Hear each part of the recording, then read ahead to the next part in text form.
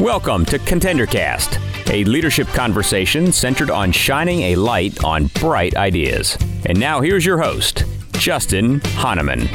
Thanks, Brian, and welcome to the ContenderCast. Thanks for listening. Thanks for downloading. Thanks for listening in. We are in Chicago this week, and as most of you know from previous podcast episodes, I started my career in the consumer goods industry and have maintained that involvement with consumer products and retail. And today, I am really excited because one of my great friends in the industry, Steve Sigrist, is with us, and we're going to talk consumer products. We're going to talk leadership principles and some of the challenges he's faced and working through his career, and also some of his, I'd say, leadership best practices in leading people. So, Steve, thanks for joining us. Yeah, Justin, fun stuff. Glad to be here. All right, so Steve, how about get us grounded in how you got to where you are in your career with Newell Brands? It's a long and uninteresting story. But that's not true at all.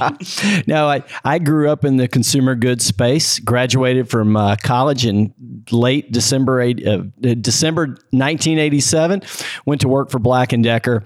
Really just a great time, great training, great instruction, a company that was very committed to, we want to make you effective and successful. And, just took my lumps and grabbed a few things along the way, then surrounded myself with some folks that helped me out along the way, and just, little by little, kind of moved up through the sales ranks and ended up in a corporate marketing gig. And from there, moved to Fortune Brands, which moved me back to Texas, where I'm originally from.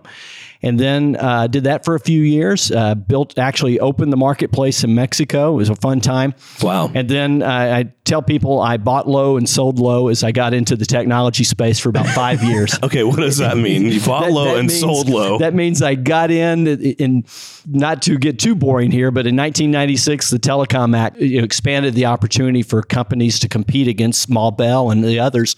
And just following the news in the industry thinking, hey, I could succeed in that. That's technology. In that industry? I just thought it's going to be exciting. It's going to grow. It's going to develop. The internet was emerging. And I took 5 years and did some stuff in mobile data, did some stuff where I was a principal of an internet web development company that did a little bit of integration work with multifamily housing. Wow. And I had no idea. Yeah. And so it was a 5-year run when I had kids, and we didn't know where the next paycheck was coming from. But times were good, and you learned a lot from that.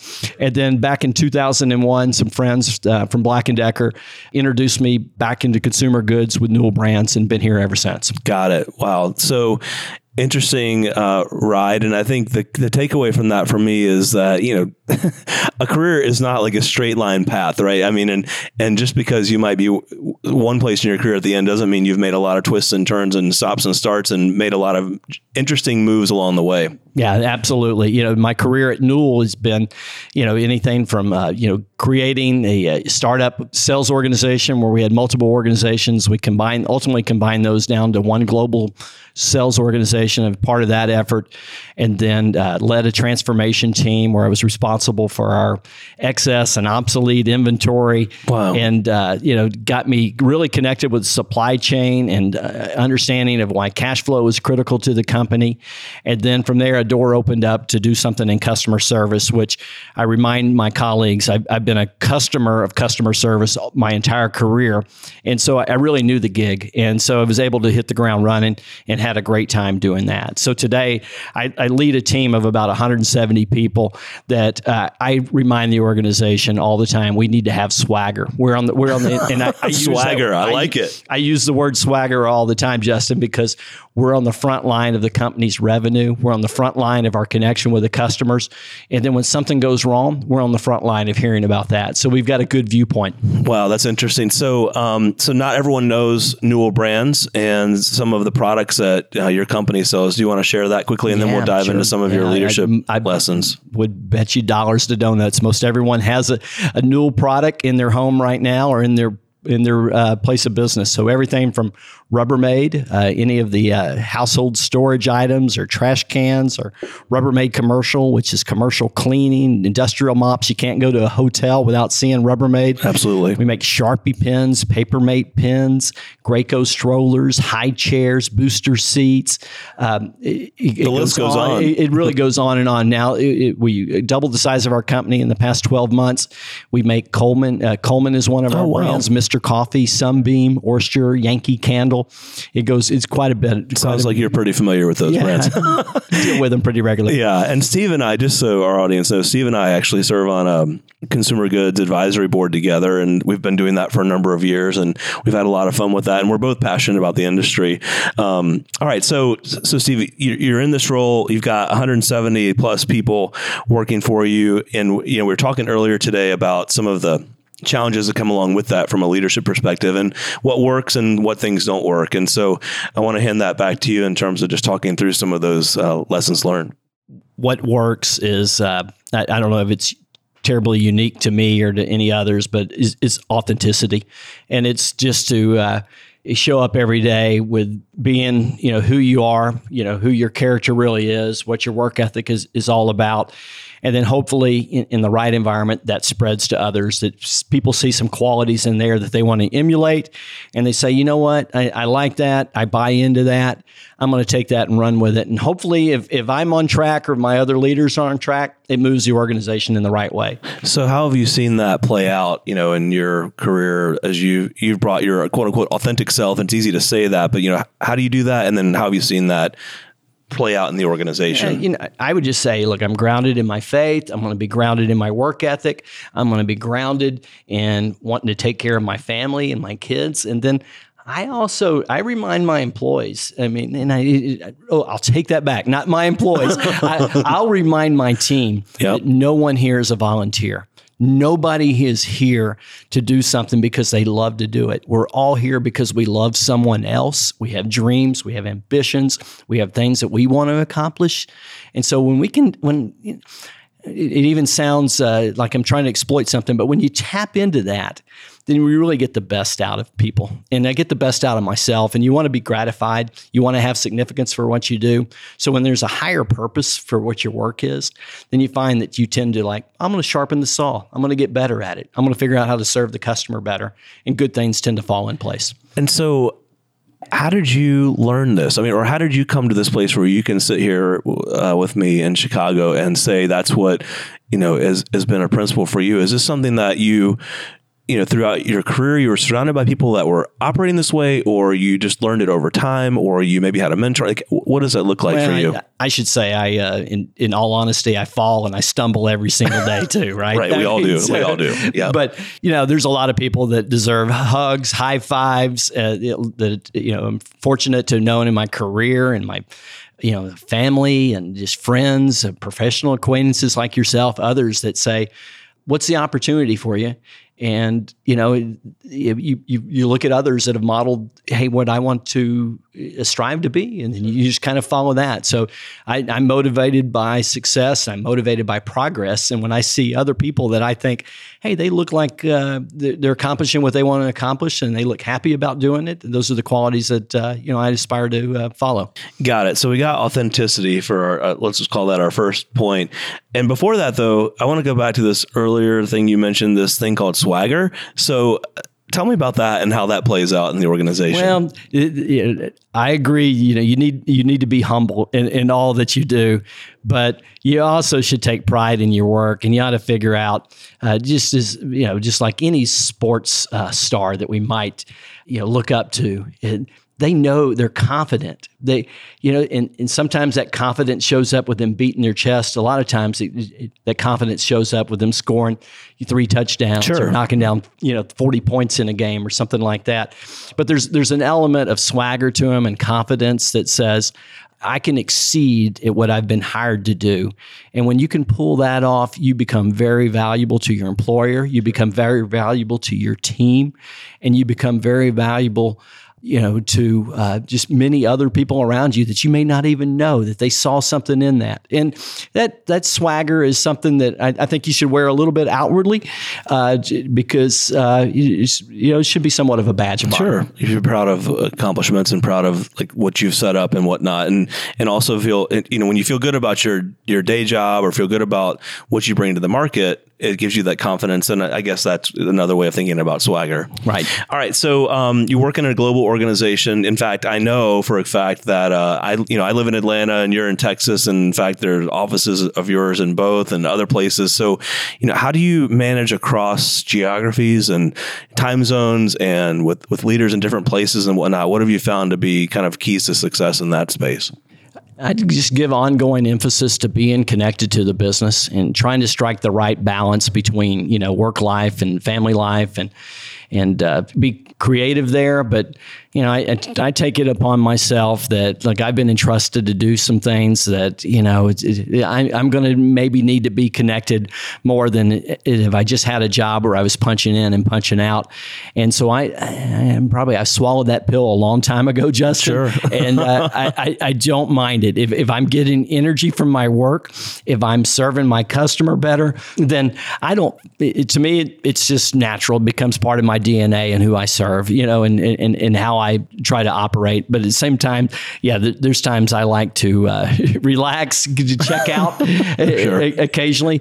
And then, just look, this is not all on me. You've got to build talented people around you who can take the reins too. So you give enormous emphasis to making sure that, our leaders at multiple sites, that they're getting the best out of their team, that they're personally gratified at what they're doing, and that they're empowered to make decisions on their own. So I don't have to be on every side of nook and cranny and micromanage. Sure. So let's shift a little bit to the industry. So you and I have been involved in the consumer products industry now for a number of years in different capacities. And, we're at an event where, just today, in fact, we spent the entire day with leaders from Nestle and Procter & Gamble and Unilever and Kimberly-Clark and obviously Newell and PepsiCo and Estee Lauder, and the list goes on, right? And it's interesting. I think we found commonality in people and interests across the industry. So what have you seen as far as, why have you stayed involved with the industry? And then what has made it a place that you've wanted to step up and take on different leadership roles? In full transparency, I operate from a sense of fear. I'm afraid I'm going to miss something big. Right. So by not being there, right? I make a commitment to learning. My biggest concern would be that there is a key development taking place in the industry. There's a key development in my field. There's a major customer shift or transition taking place. And if I'm not in tune to that, or if I'm late to understanding that, then I'm going to miss something. And that's going to personally impact me. On the flip side is, what if I am there? What if I'm on the front line of seeing that? As that curve develops and I'm able to respond, or I'm able to provide a little bit of leadership, or I can prompt that discussion in the right direction on a trend that is emerging, that I bring more value to the table. And so I'm inspired by that, but it really does kind of start I'm afraid to death that somebody's going to miss FOMO. There's a lot fear of missing people, out. I've told you before, there's a lot of people a lot smarter than me that know what's going on. And you find through industry events, you can show up for free and learn about it. No doubt. You might as well commit yourself to doing that.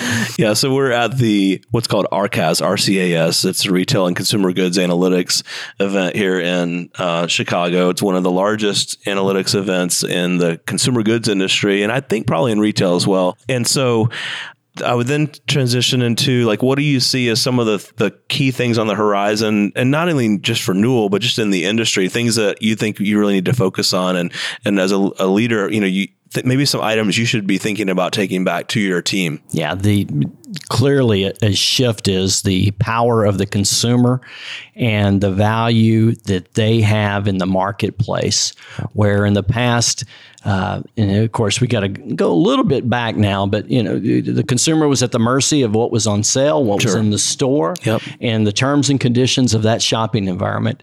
And today, the trade customer is empowered through multiple channels to sell their product. The consumer is empowered by multiple channels to buy that product, buy it in line, buy it and pick it up in the store. price points. There's just no secrets in price points today. So that consumer is so well informed. No doubt. And as a result, good retailers, good distributors know that, and they're better informed. So they can look back on a manufacturer, myself or any others. They know where the product came from. They know the manufacturing cycle. They know the sourcing cycle. They know where the product's coming from. They know all the different compliance factors.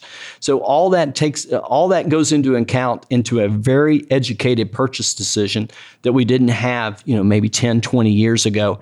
And I see that level of sophistication growing and growing. Sure. So, I mean, if you think about the consumer today, they have so many more options now to get your products, for example. They don't necessarily have to go down to the big box store or the grocery store to get some of the things that, for example, Newell provides, let alone some of our other consumer goods companies that are here with us today. And it's an interesting event because not only are the CPG manufacturers sitting there, but also some of their top customers. So it's interesting dialogue between the two and the challenges. And we've seen a lot of changes in retail. So how do you take ideas in your organization and push them down through the organization or encourage an environment of like continuous learning or activation? I showed the data. I start with the information. I go strong with presenting the facts in a very clear manner. I tried to give extra hypercare to the fit of some of the folks on my team to making sure the visualization is right. If I present some evidence, I want it to pop. I want it to be crisp.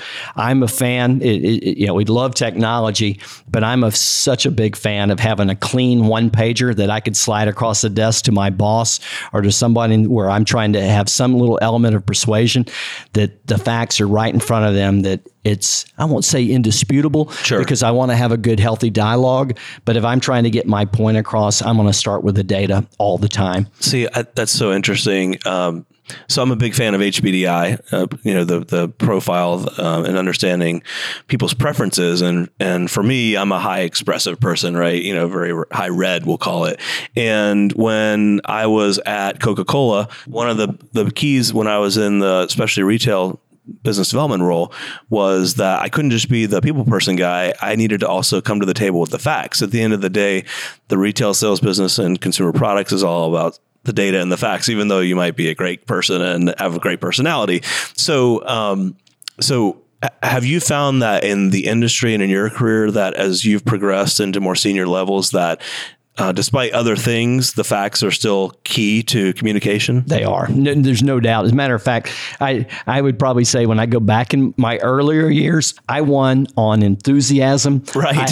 It's easy to bring energy, right? I won on being the aggressive sales guy. I got my point across by outworking somebody and just sticking to it. And then you find over time that, well, you know what? I might have been off track in a few places. And so today I won't enter with that same vigor if the data doesn't tell me that. And so it's part of my maturation, probably as a person and certainly as a business leader, to be in touch with that element of it. Yeah, that's something I work on, I think, every day. I love bringing the energy and the enthusiasm and all. And what I've really forced myself to do is exactly what you're saying, which is bring the numbers, bring the data, because otherwise all that's not... My Briggs-Myers, and it'll tell me, look, I'm an introvert who pretends to be an extrovert to get through a situation. Introvert? I am an introvert. This conversation here is zapping energy from me. I would never want to do that. But I enjoy it. I do enjoy it. We had a executive dinner last night, Steve, that you and I were both a part of. And it's funny, this CIO from another major CPG company at the table, when we went around and introduced ourselves, he told me that he is an extreme introvert and you'd never know it. I mean, like he, instead of coming to the dinner, would have preferred to stay at the hotel and just have a quiet night. And you need to introduce me to him. I think I need to hang out with this guy. You actually know him. I'll share that with you after the podcast here. But so how do you walk that walk when you've got 170 plus people looking into you as the leader? I'll just go back to the authenticity again, and personal connections and relationships. One of the books I read 25, maybe 30 years ago now, the Stephen Covey, The 7 Habits of Highly Effective People. Yep. The principle number 5, which is the one that sticks in my mind, is seek first to understand before being understood. So my connection with people is like, I generally like, if I want to have and invest in a relationship, I need to understand what they're about first. So I will really kind of take the time to do that. And I'll ask a lot of questions. And, sometimes if you're matched with the right people, they'll never ask one single thing about you and you're fine with it. I know, true. Or not fine. One or the other. Okay. That's great. Well, hey, listen, thanks for taking the time with us today. So I think I've got it all summed up here. Kind of approach your job with some swagger and authenticity. Connect to the business and your team and be first listening to understand and then be understood, of course, leveraging the old adage, and have some fear of missing out because you just don't want to miss that opportunity to learn or to improve yourself or to find something that might be just that one extra thing to take you to the next level. Well said. All right. Awesome. Thanks, Steve. All right. Thanks, Justin. For more information on today's topic or to access additional leadership content, tools, and resources, check out contenderbrands.com. Also, you can download other ContenderCast episodes directly via the Apple iTunes App Store and Google Play Store. And remember, every winner started as a contender.